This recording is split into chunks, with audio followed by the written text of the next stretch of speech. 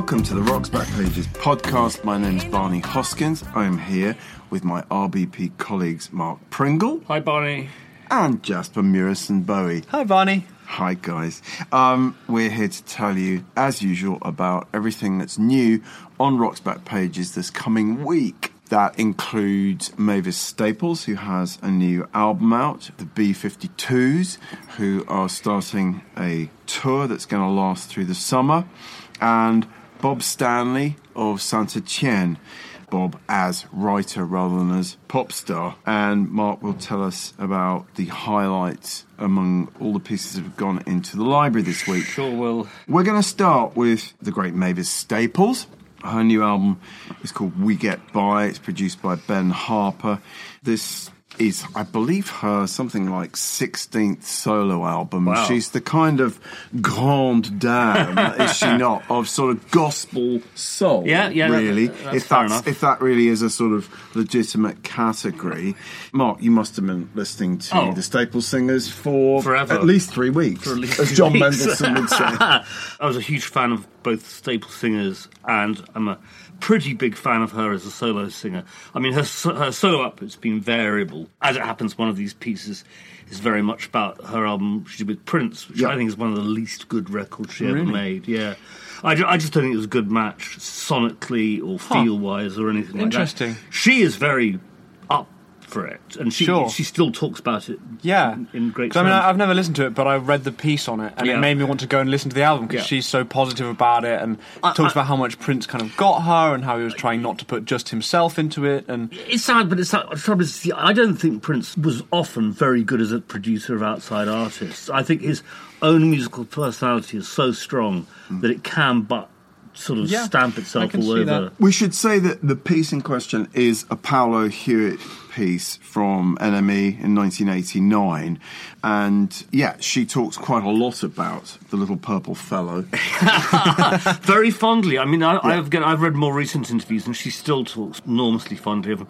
So, if she enjoyed the process, that's great. I'm going back to the Staples Singers themselves. I guess I started listening to them in sort of mid-70s. After they'd had their hits. Their hits, has to be said, they had in America. They really didn't do much at all in this country. So 1972, with the sort of two huge hits that most of us know. I mean, one of the things I love about it, I'll Take You There is such a great song. And about a month or so before the Staples went to Muscle Shoals Sound to cut that stuff, they had been recording with Jimmy Cliff. He had been doing an album, and they had obviously spent a whole bunch of time listening to reggae, which they probably had no awareness of whatsoever. And I'll Take You There, it's basically Liquidator, very slightly re-grooved. Yes. Harry J. All-Stars Liquidator. Yes. It's got exactly the same bass line, pretty much. And it's marvellous. I mean, it's just fantastic wonderful stuff. piece of music.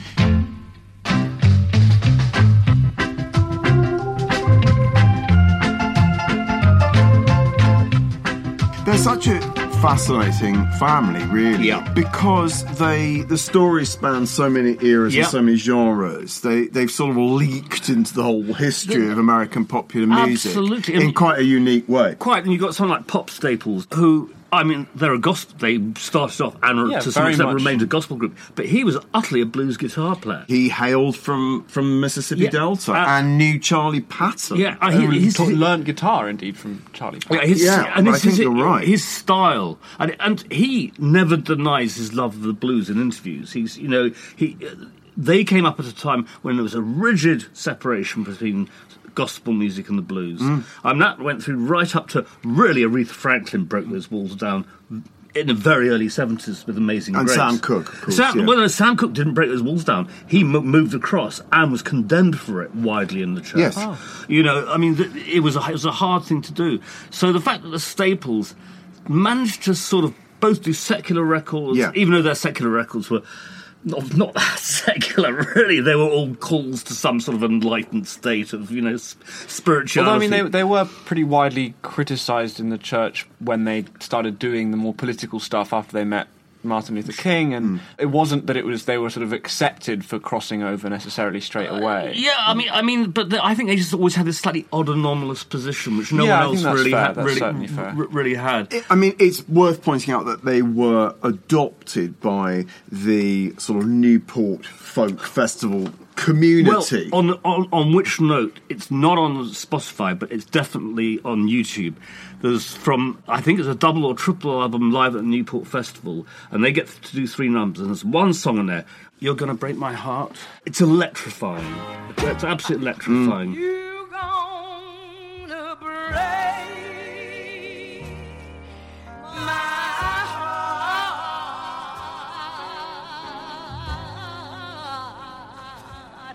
Lord.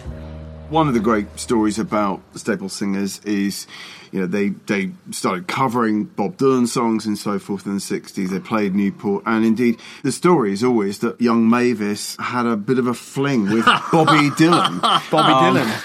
Who was very keen on her. But I think she says somewhere that she kind of pulled back from the relationship because she wasn't sure it'd go down very well in the sort of gospel world. I don't think it was about the gospel world. I think it was about the civil rights movement specifically, because she didn't feel that as a black woman going out with a white boy, she thought it would take away from the message that they were trying to put out with what they were doing. That's what she said in one of the pieces that we've got that's featured this week, I'm pretty sure. I think she has an absolutely unique voice. I mean, I'd say that she's one of the most unique sounding soul/gospel singers in the history of the form. No one really sounds like her. It's interesting, we can listen to people like Candy Staton and Betty Swan and all that, and even Gladys Knight, and you can see there's a certain sonic crossover there. She doesn't sound like anyone else at all. She's technically amazing without ever shoving it down your neck, It's a really gutsy, powerful voice, isn't it? Very deep. She's and I think she had that voice from when she was almost like a little kid.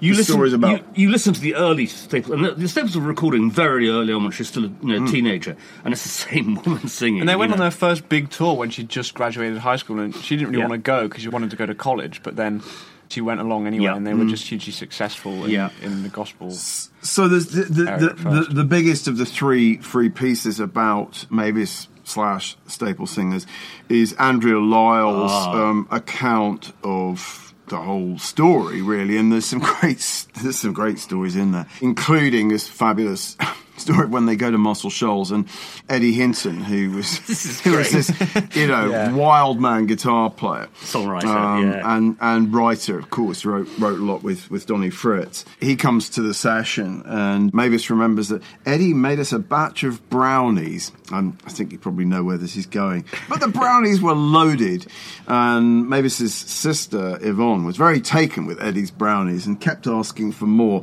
Of course, they were hash brownies. Or whatever you would call them, and she was later found sprawled on keyboardist Barry Beckett's piano, too stoned to move a muscle. Of all people to get stoned, you take on the Staple stone. I don't know. I wonder whether Pops helped himself to some brownies. It's knowing what they're like, I wouldn't be surprised if Pops was someone who smoked a bit of pot in his life. Well, he's gone now, and he can't speak for himself. On which note, also his solo album, he did a really fantastic solo album, only about 3 or 4 years. Wonderful. Really good record. I love those solo records. I mean, there is something about Pop Staples' very sort of downplayed vocal style and that shimmering vibrato style of guitar. Really, really wonderful. Absolutely. And we talked about how he came out as a blues guitar player, but also I'm sure he influenced the Cornell Duprees of this world. They must have grown up as guitar players, hearing his stuff on gospel radio all the time, and this, in a way, he set the tone for Southern soul guitar playing. In many ways, I think. I think that's absolutely right.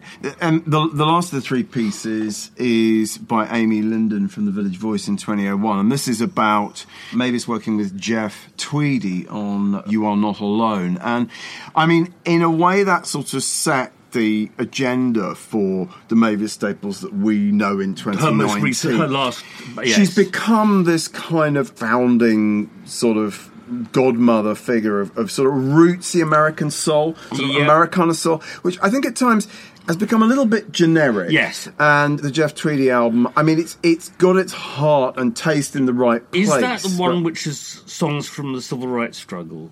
No, it isn't. Not specifically. Which is that but one? Can you remember what the name I of that can't remember one what is? that's called. That's the Ry Cooder worked on that one. Right. That is Yeah. really good. That carries off You this can trick. see why all these kind of, to put it bluntly, white boys, sort of rootsy white boys, want to work with Mavis Sure. Staples. But I think often it seems to produce, as I say, a slightly generic Yeah. thing. And I worry, not that Ben Harper is a white boy, but I worry that the new album produced by Ben Harper is going to be more of the same. Yeah. I mean, it's always great listening to Mavis, but in some ways it was more interesting when she worked with someone like Prince, because she's sort of been sort of rather typecast. Slightly Yeah. pigeonholed, I think, maybe. No, Exactly. that's a very good point in relation to what I said earlier about not liking it.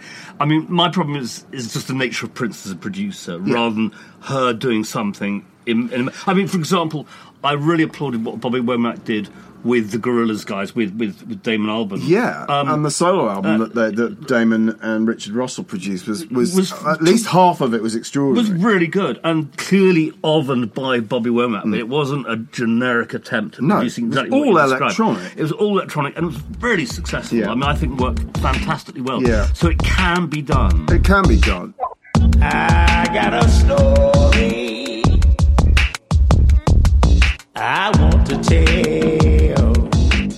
So 3 interesting pieces about one of the great soul/gospel singers, Mavis Staples. The other 3 offerings on the homepage this week are all pieces by Bob Stanley of Saint-Etienne. So this is the ultimate kind of poacher turned gamekeeper, guy who started out writing for Melody Maker and to some degree for NME, I think he wrote for as well. Actually started for him. The first piece we've got by Bob is the first piece he ever wrote. Really? Because he mentions this somewhere. So NME, September 1987, James Brown, who later became the editor of Loaded and is now the editor of 442, commissioned Bob to review Johnny Cash at the Peterborough Country Music How Festival. fascinating. And it's just a nice touch in this review. It's a short review. Bob writes that age has been kind to Johnny Cash. These days, he's looking more like the teddy bear in black. But don't be fooled. His presence is awesome. His voice sounds like a bar of chocolate with lumps of gravel in it. Fantastic. Which I like. Right. Yeah, I That's remember lovely. reading this piece when we posted it and really enjoying it. Bob Stanley is interesting because he's a genuine poacher turned gamekeeper. There have been quite a few people who did well as musicians who had very brief, partial careers. Like Chrissie Hynde. Chrissie Hynde, Patti Smith as well. Yeah. And then there's been some the other way around who were wannabe rock stars and never made Nick Kent being the obvious case in point. But Bob Stanley was genuinely functioning as a journalist, Yes. and then genuinely functioned as a musician. You know? And but of course still functions as a writer. Yes, he's written. So the absolutely. reason that we're running these 3 pieces by Bob is that he has a book out called Sleeve Notes, which is essentially about the influences and inspirations behind some of Saint-Etienne's songs. Right. But he has, of course, also written an enormous book called Yeah, Yeah, Yeah, which is a sort of epic history of modern pop. He's Not a working history on- of the yeahs. No, it isn't. It isn't. And there's a sort of sequel in the pipeline to that. A good writer, really good writer, interesting writer, and I think a fascinating musician. There's another piece about the Stone Roses before This the is really first funny. album has even come out. Wow. So this is Early Roses. Early Roses. Early Roses, and they already reckon they're the best group. Well, Oh, they're all- so he asked them, so you reckon you're the best group in the country? And they go, on the planet. Yeah, well, it's just Ian Brown, the singer, but he's already, very big for his boots. A little. Yeah, I mean, as it happens, they delivered on this kind of hubris. I mean, the Stone Roses debut album was a landmark release. It is 30 absolutely. years old, and interesting, there was a piece by Laura Barton in The Guardian yesterday about what it was like to be a young girl in Wigan when that album came out, and what a sort of... I mean, how it felt like it was just really like 4 local lads that might have lived across the street Yeah. who suddenly were turning into sort of rock superstars. I mean, I was always slightly unconvinced by the Stone Roses. I'm sure that's kind of heresy to many. I know that our colleague Paul Kelly is a Is a rabid very fan, big fan of absolutely, Stone Roses. and so are hundreds of thousands, if not millions of people around the world think that the Stone Roses' first album is sort of the Godhead. Yeah. To me, it sounds like sort of 80s Birds with a kind of Mancunian attitude. And with that sort of baggy drum beat that all these bands had, you know. They had their moments. Fool's Gold is fabulous. I mean, look, the whole Madge thing pretty much passed me by. I mean, it happened at a time when I was active as a musician, so I was really far too busy with my own stuff to listen to stuff like Stone Roses. I mean, there's that generic baggy groove, which they all had. They all had, yes. You know.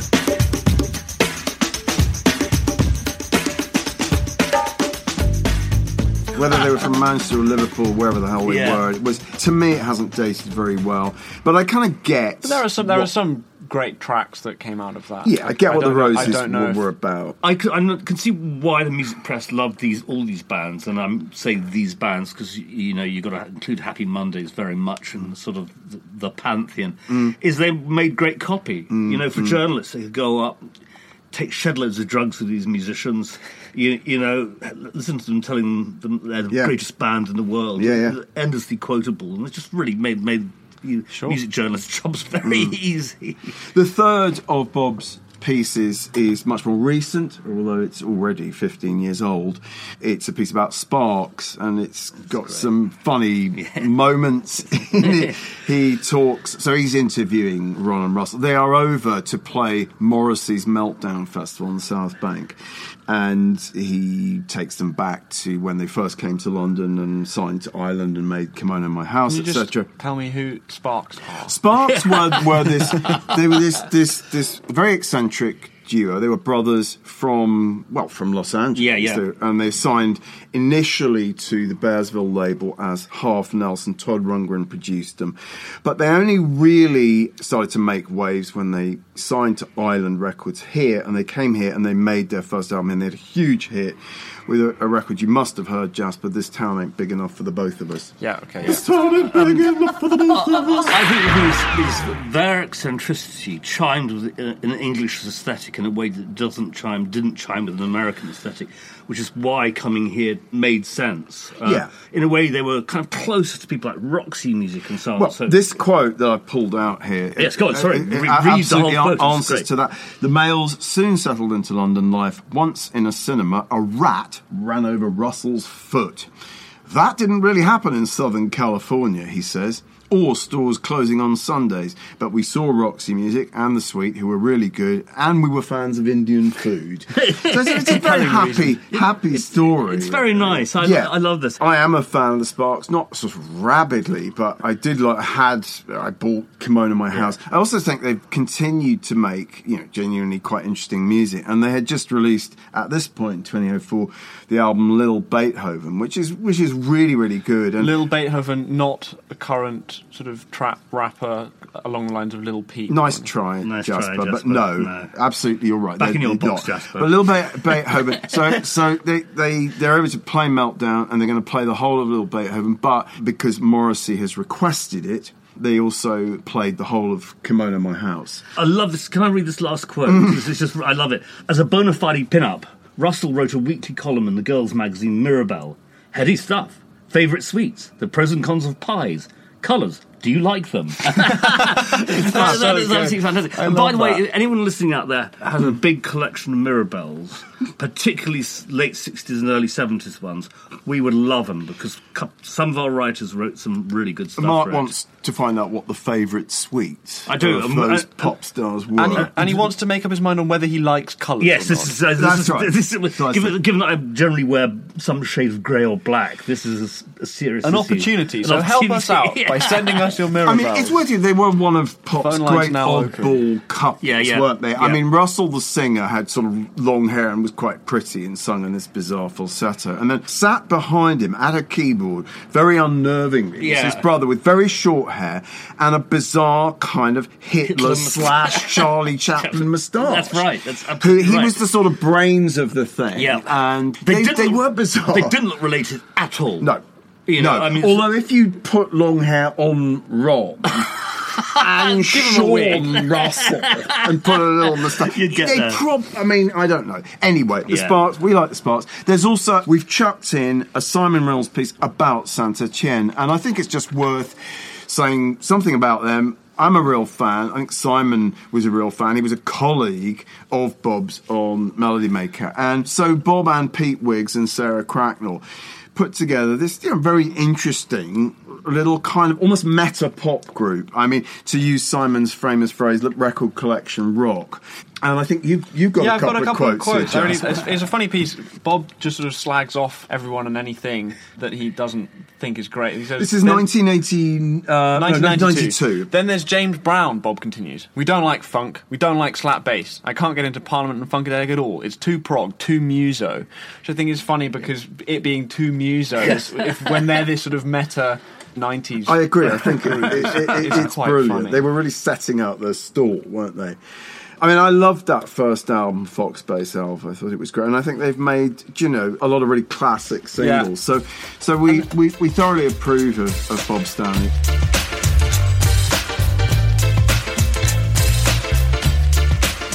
So Bob's book, Sleeve Notes, out, published by Pomona Books. Mark, tell us about this week's audio interview. Yeah, this is Ira Robbins interviewing B-52's Kate Pearson and Keith Strickland in August 86. It's on the back of they are promoting their new album, which was actually recorded the year before and took a long time to be finished and come out. Bouncing off the satellites.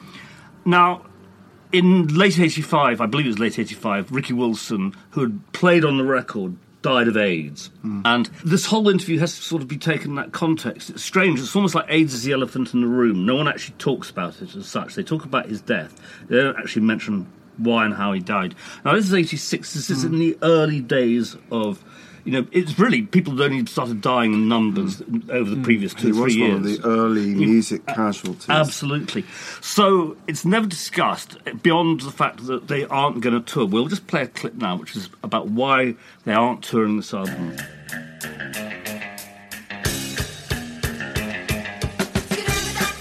We're very much a family band. I think we were closer than a lot of bands are with each other. So at this time, it would be a very difficult and emotional thing to try to go out and do it again. I mean, it seems absurd to go out on tour and do Rock Lobster without Ricky.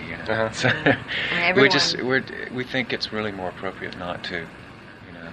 So as a band, personally, we were all broke together, and it was just everything was done together. So it's not, you just can't go out and do it as if nothing Ricky, happened. Yeah.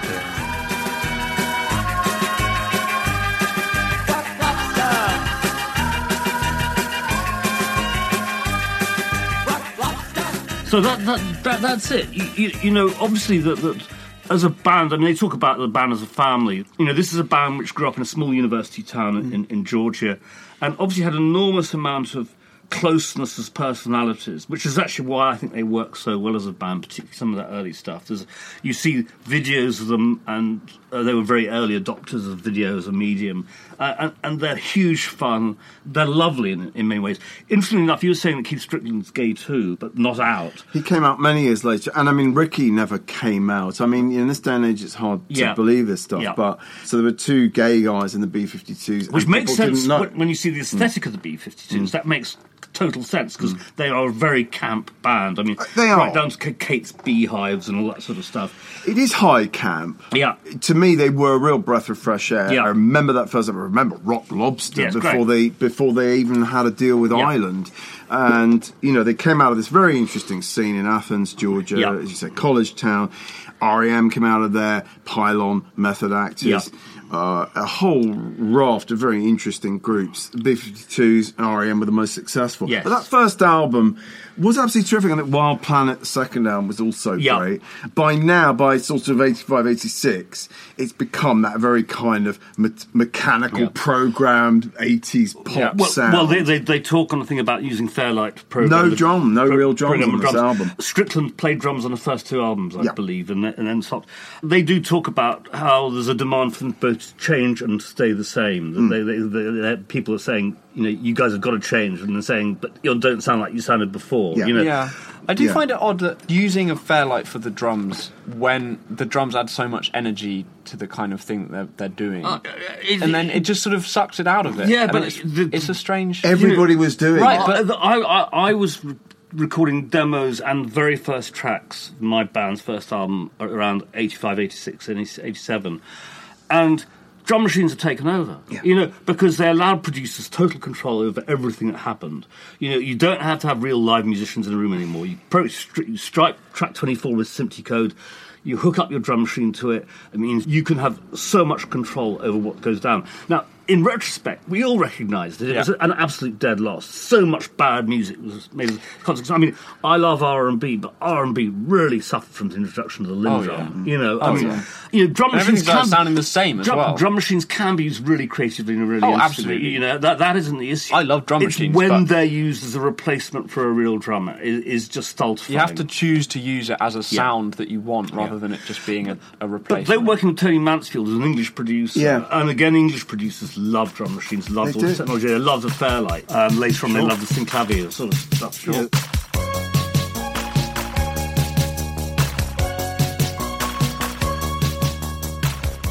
They kept going for some years after Well, this. they're still going. They're still going. Well, They're about to start a tour. As Yeah. I say, that's going to take them right through to September. Going back to the AIDS issue, it's interesting that ARA doesn't raise it, they don't raise it.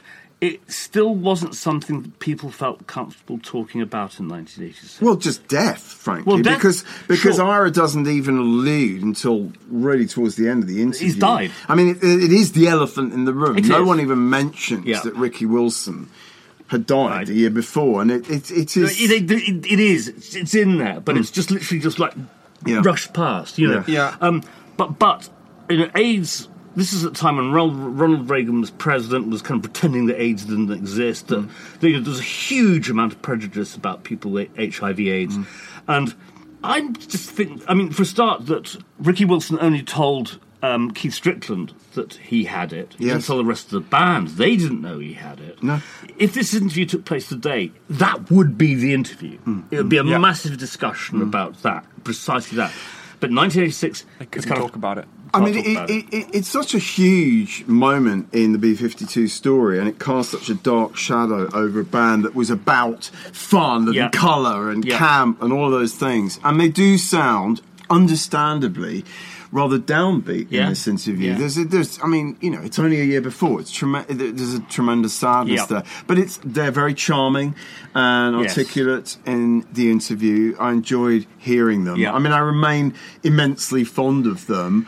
I do think some of their best songs transcend just kind of pop fun or kind of, egghead pop fun. I'm Because, just like curious. 52 Girls, I think Yeah. is a phenomenal I mean, song. they're the sort of band that an otherwise very punk-orientated magazine like New York Rocker would write about very fondly. An interview. I mean, they were the Interview. darlings of Yeah. the New York scene, Yeah. is what one forgets. They would come up from Georgia like every other weekend to play Hurrahs or Yeah. the Mud Club. I mean, they were the toast of the town. Yeah. I mean, Yeah. Andy Warhol fell in love with them, interviewed them for... they were sort of huge in Sure, that scene. sure.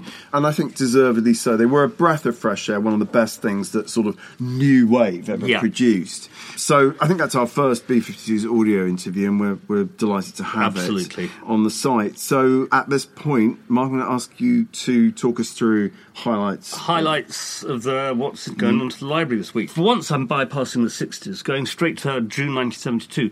Now, we have two versions of this article on the site. This is Geoffrey Cannon's report / digression on the nature of the Rolling Stones / live review of them at Windsland on the 1972 years tour. Now, sometime we've had the Guardian version up. His original version was twice as long. It was also one of the last things he wrote as a music journalist, and he explains in his introduction why. He says, I picked up the Guardian on 28th of June, excited. Then I saw the coverage. It was full page, but with two other pieces by Leroy Aarons and Robin Denslow. My piece was slashed back to 1,000 words. Ethan's pictures were used, big. I was mortified and enraged. This was my gig. The Guardian knew that I had a deal which had enabled my status, the time with Mick and Joe and Derek having confidence in me. The Guardian had never even treated me like this before. That was quits. I gave up on the Guardian and on the advanced pressings, free tickets, press enclosures, access to bands and US coverage gave me, and stopped writing about rock. From then on, I decided editing Radio Times would be enough. It never was, though. And... You know, I mean, they are two completely different pieces. I mean, the Guardian butchered his original back so much, and it's actually the original. Why they didn't run it? 2,500 words. It's terrific. Because Fleet Street still didn't take pop music that seriously, even in 1972. Though Jeffrey reports that, for example, the LA Times would hardly ever touch his stuff. If anything, they'd improve it because they had the best fact checkers in the business. You know. He said the Guardian were ruthless with his copy in a way that actually hardly anyone else was. And it's a really good piece. Like I said, it starts with him in New York driving to the airport and, like, on the radio, there's the Rolling Stones, there's the Rolling Stones, there's the Rolling Stones, you know, wherever you go. And then he takes you into the Winterland and the whole vibe of being there and to watch the bands. Interspersed with bits of an interview with Mick Jagger. For example, Mick says, "We were recording in this disgusting basement, and the prettiest thing on the wall was a picture of Angela Davis." This is when they're recording XL Main Street, and the basement is Nulcott. And it just kept on going on in my mind, said Mick, when I asked him about Sweet Black Angel on the new album. As to what she feels when she hears it, I don't know. She might hate it. I hope she doesn't. I mean, it's a terrific, broad, expansive piece, which is really about sort of the meaning of the Rolling Stones in 1972. Fascinating. It's interesting, Jeffrey comments often that he was a Stones rather than Beatles person back in the day when we all kind of had to make that decision. had to make a choice. Spurs or Arsenal sort of thing. And see, so he was from very early on quite clearly come. And they were never better live, were they, than in that year? I mean, I think 71, 72. The Ladies and Gentlemen, the Rolling Stones tour film. The music is just phenomenal. Yeah. So I shall read that piece with avid interest. It's a real good one. Now, this surprised me to be fascinated by the next one, which is an interview with Yes's Chris Squire from Melody Maker, Chris Welch in 1974. Yes had been one of the... I think he'd won the best bassist in the... Best bassist in the business. The best user of a Rickenbacker. In the MM Readers poll, you know. But he takes us right back to the very formation of the band, which I'd never really read before. He's in a couple of bands which basically all contained members of what became Yes. And he's kind of going down the mark. He says, the second stage of influences came in the mod era with the initial breakthrough of The Who. I went to the marquee every week to hear The Who for a year. That whole era of The Who and the Small Faces was like a second stage rocket after the Liverpool beat groups. The Stones were around, but seemed to disappear from club scene very quickly. But The Who and the Action were incredible. I mean, first of all, it's interesting that Chris Squire loved The Who, because actually if there's a bass player who influenced him, John Entwistle's probably it. If you can hear a lot of the Entwistle energy and lead line playing and stuff like that. But it's also really nice to read about where Yes came from, because they sort of seem to appear fully prog-formed in the straight early out of the topographic ocean. Absolutely. Okay, 76, an interview with Horace Silver by Brian Casey in The Enemy. Please. And, well, first of all, I've said this before, you know, I like all of our writers, but there are some of our writers I love, and Brian Casey is one of them. A couple of nice quotes here. I'm always fishing for different ways to move harmonically. If I can get from London to Paris by a different route, I'll take it, which I think is just a lovely thing. But I love Brian on Horace. Horace has a light, skippy voice that accelerates, lank hair and a lithe smile. He's built like a wire coat hanger. He's wearing a slate blue corduroy suit, cowboy boots and a red patterned shirt. Horace's body clock, voice gestures, piano playing, spanks along on adrenaline. Brian is just such a great writer. He can interview just about anyone. It'll be worth reading. He reads like a great American sort of hard-boiled noir novelist. The rhythms of sort of almost Mickey Spillane. But with lots of references like English musical and things. So it's not like slavish American. No, of course. Great writer. Horace Silver is an interesting... I mean, I like what he says about moving harmonically, because as a composer as well, his harmonies, there's a lot of parallel movement. So it's great. I'm a big Horace Silver fan. I mean, it's worth putting stuff about people like Horace in Rock's Back Pages Library, because he was on that area of jazz which was popular. He sold big numbers of records for Preacher and things like that. He was a big influence on R&B piano players in the 60s.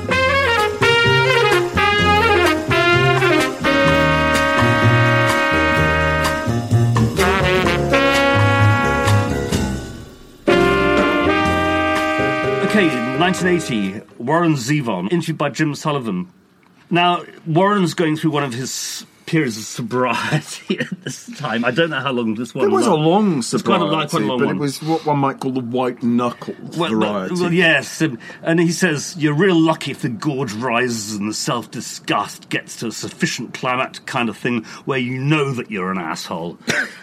Yeah, this isn't a happy, clappy, recovering alcoholic, is it? The thing is that he was writing and recording in Los Angeles with Los Angeles musicians while doing music which inherently subverted the whole... Antithetical to the whole canyon sound. Absolutely. Really, and ethos. So he's got kind of, in some of the Eagles, he's got Glenn and Don from the Eagles in on one of the sessions. Glenn and Don said, well, you want us to make fun of the Eagles? I said, no, I just want you to sing great like you do. I mean, they're aware that he does sort of mock them, you know, but he wants those voices. I think they had a lot of time for Zevon. Yeah. I think everybody did. He somehow infiltrated that kind of Jackson Browne world. Yeah. And they all understood that he was sort of subverting it. Yeah. I mean, but they really respected him as a... I mean, I think he was a brilliant songwriter. Yeah, I mean... I genuinely I like do. him. He's way up there. Yeah. He's almost like the kind of the LA Elvis Costello Yeah. before Costello that's good. even appeared. That's a good point. I mean, you know, I like him a great deal. You love him. He's written some really fabulous songs, but I like this thing he says here is, there's something in my nature that curls my nose up at anything in my work that is saccharine, coy, or clever for its own sake. Thing is that, I mean, we both read the biography of him, and I'll Sleep When I'm Dead, Yes, the and oral biography of Warren Zevon. it's a hair-raising read. He it doesn't really come is. out of it... Strap yourself in Yeah, he for the doesn't ride. come out of it very well. I mean, Right. he's a fairly unpleasant man in many, many ways. He treated other people incredibly bad, in his personal relationships very badly. But it's But everybody forgave him because he was so brilliant, yeah. you know. And there was a huge sort of outpouring of grief when he died. Yeah. That whole kind of LA community, Yeah. you know, came together to remember him. And I think that he will, his reputation will stand. I agree. I think agree. in decades to come, people will look back and say he Yeah. was one of the great singer-songwriters. One of the most acerbic, and he was absolutely the king of kind of LA noir. In that idiom, I think. Yeah. Okay, moving on a couple of years. Smash hits 1982. Ian Birch interviewing David Van Day and Teresa Bizarre of Dollar. And this is kind of hilarious. They got so little self-awareness. David Van Day says, pop stars were dressing more stylishly and they weren't afraid to say that maybe they'd bought a new car. This is, like, you know, as at 82, it's the start of the new Thatcherite materialism that's creeping in, you know. And suddenly bands are dressing up smarter and so on and so forth. And it seemed credited to Teresa Bizarre, this quote, but it sounds more like David Van Day. We're not faces fronting music. We're serious musicians. I mean, you just have to roar with laughter at that. Barney, what is your take on Dollar? Well, I loved the first Dollar singles that Trevor Horn produced. Yeah. I think it was some of the greatest things Trevor Horn ever did. So, And in fact, you yeah. delighted in playing them to me the other day when I went. We were I talking about did. this piece. Handheld in black and white, Give Me Back My Heart, Mirror, Mirror. I mean, I think they're pretty astonishing. They got adopted. Particularly Paul Morley in the NME adopted. Paul loved them. And it was via that he got to know Trevor Horn. It was via that ZTT was set up, I guess. That was part of the start of the Yeah, I process. mean, I always felt the Dollar records were more honest, sort of pop epics than ABC or Frankie Goes to Hollywood, because actually the reason I liked Dollar was that they kind of were pop puppets. Yeah. Which precisely aligns with what you're saying about this piece. On a ticket, Tokyo return. Color evening, Paris is the bird. Moving on, Jeffrey Hyams in the Baltimore Evening Sun reviewing a show from George Jones at the Merriweather Post Pavilion, Baltimore. And Loretta Lynn. Well, yeah, but Loretta Lynn gets sort of written off in the Short in a shrift. single paragraph. Okay. Not very good. But he's knocked out by George Jones. And he says, another highlight was his biggest hit, 1980's He Stopped Loving Her Today, a tearjerker about a broken, deserted man who nursed an obsessive love until he died. The band played a quiet, restrained arrangement with harmonica and pedal steel fills wending through the acoustic guitars. Jones redeemed the melodramatic nature of the composition with an immense sense of dignity. So he sang the verses in a reserved, almost confidential whisper, and then knocked out the choruses with thrilling power, which is a pretty good description of George Jones in action. We're both big George Jones fans, aren't we? Well, He Stopped Loving Her Today is one of my probably 10 favourite records. Certainly, one of my 5 favourite country tracks ever. He so transcended the business of country singing. I mean, he was really in a kind of class of his own. I think what he could do with his voice is so extraordinary. I don't like his up-tempo stuff. He's a balladeer. But his ballads, I mean... It's tears in your beer. The best thing to do is create a Spotify playlist of the best George Jones ballads, and that will keep you happy. He said, I'll love you till I die.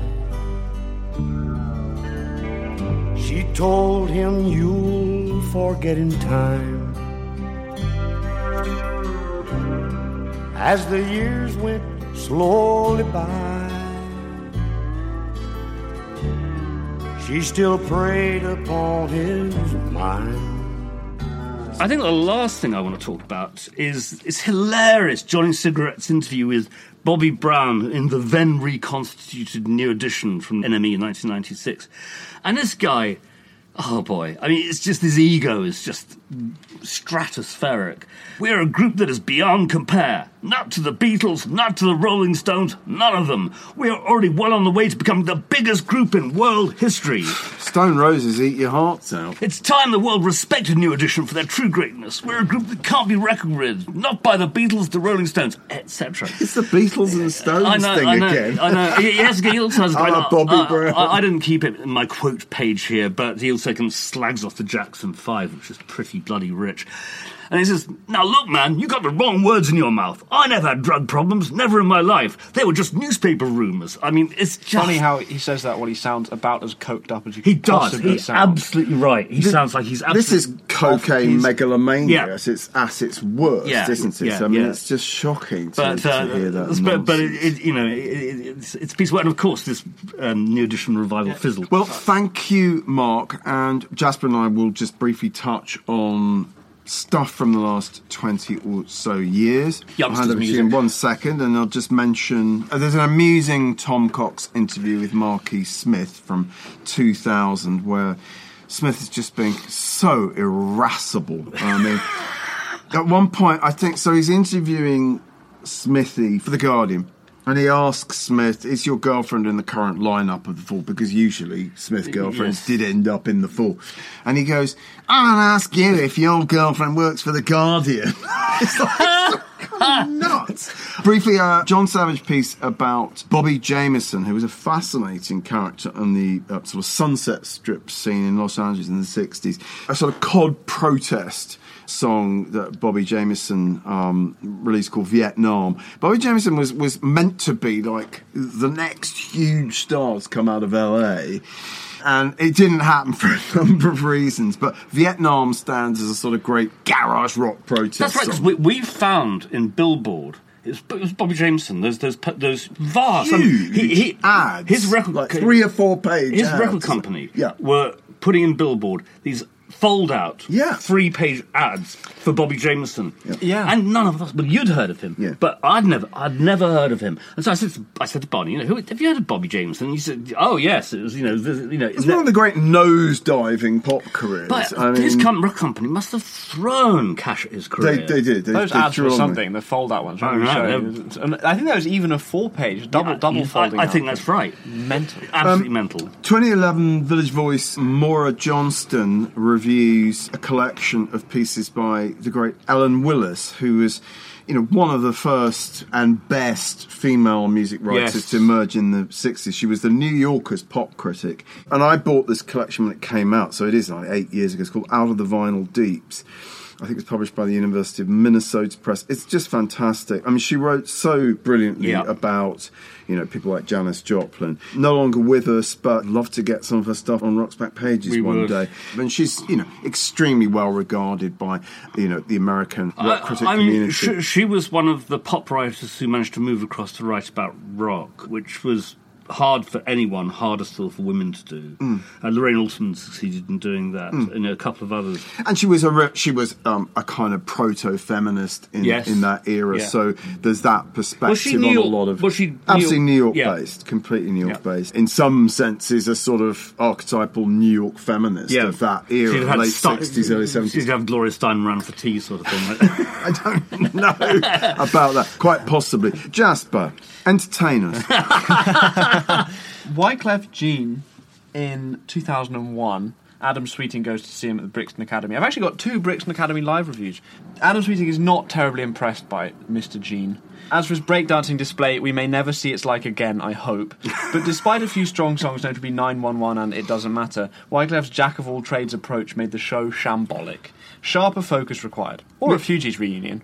Well, that's very interesting last line there, because whereas Lauryn Hill went on to make a really significantly brilliant record by herself, you realise everyone else in that band, they were only good as a band. They were, as good as a kind of collection. I did love that record 911 that he did with Mary J. Blige. Mary J. Blige. Oh God, her singing on that is it just brings you goosebumps. But it has to be said that what I've experienced of most of what he's done outside of the Fugees, he's a pretty minor talent. He's a good organiser. He was good at putting things together. He's probably quite a good ideas man for a band like the Fugees in terms of discussing just the way in which they're going to go about things. But as a musician, I think there's very little to be if he'd been a seen. bit more savvy, you sort of always feel he could have been like Will.i.am or something. Yeah. If he'd been really hard-nosed and commercial about it. It just sounds like he was being influenced by all sorts of different things, but couldn't really bring it together in a way that made sense as, Wyclef's thing. Yo, what up, this Wyclef with Mary J.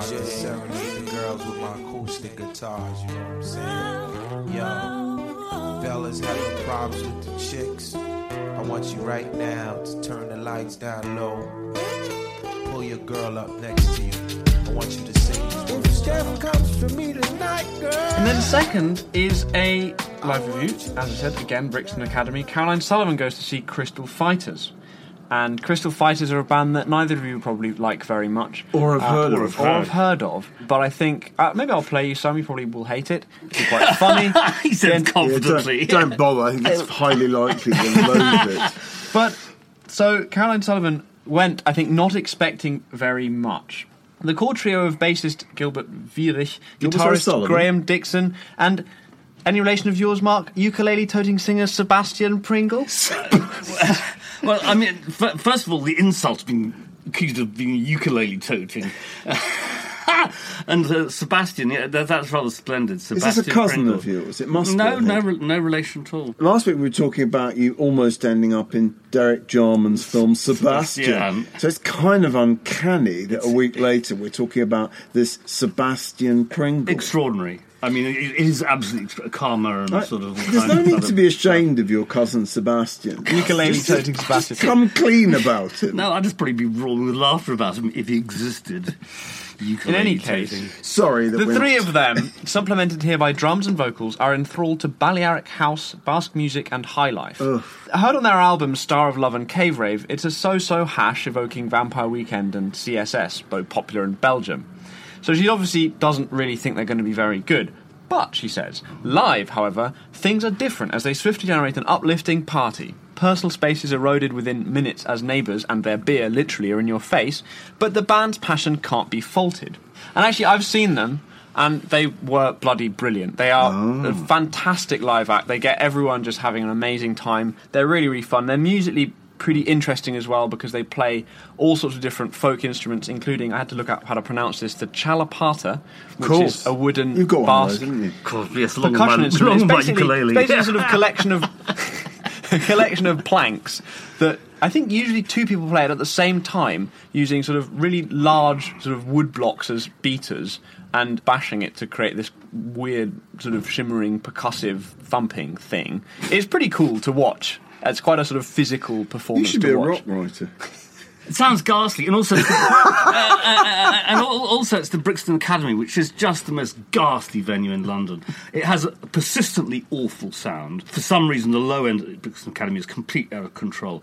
Not helped by the fact that most live sound engineers are useless these days. Live sound is worse now than it was 30 years ago. No, this is real big This thing. may make the podcast about half an hour No, longer. it's just that what they do is they get the biggest kick drum sound they can, and then just chuck the rest of the instruments over the top willy-nilly. You know, loud sound engineers are useless. Yeah. And the Brixton Academy is a horrible sounding room, and the audience are vile young people talking all the time. You know, it's Why don't you just say what you really feel? well, it's great. You know, the Academy is one of my favourite venues. I was lucky enough to see. I was lucky enough to see them in a tent at a festival, and the atmosphere of the festival was very sort of sunny party kind of vibe and conducive to. It was absolutely. I actually quite like their recorded output as well. I think they've got a kind of an interesting fusion going on between the sort of folk dancey. Find yourself worshipping at the feet of Sebastian Pringle. Anyway, Crystal Fighters live, Brixton Academy. Okay. Caroline Sullivan loved it. I thought they were great when I saw them, and I think they're quite fun. And I'm going to irritate you by playing them. No, sometime soon. you can give us some edited highlights Create of their a output. one-song playlist on that Spotify. sounds like And then skip it. I always like reading Caroline Sullivan's stuff. She can write about pop and about young people's music. I do this every day, I do this daily, every day I do this. That about else? wraps it up. Does that wrap it up? Thank you very much, Jasper, for introducing us to at least the name Crystal Fighters. That does indeed bring us to a close. We will be back next week we're very much hoping to have a special guest, Bob Spitz, one of the first American rock writers, wrote early and huge books on the Beatles and Bob Dylan and others. He's in town researching his new enormous biography of Led Zeppelin. He's a very engaging fellow. So there's every chance, if you tune in next week, we'll be talking to Bob and we'll be listening to an audio interview with none other than Stevie Wonder, whose birthday is coming up in a week or so. So we will see you then. Thanks to both my esteemed colleagues, Mark, Jasper. We'll say toodle pip. Hurrah. Bye. Toodle pip.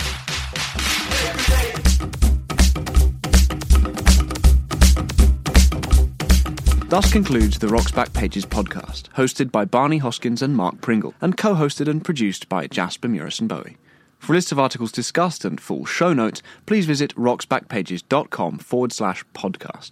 You can find thousands of articles, as well as hundreds of full-length audio interviews, at rocksbackpages.com. I do this every day, I do this day.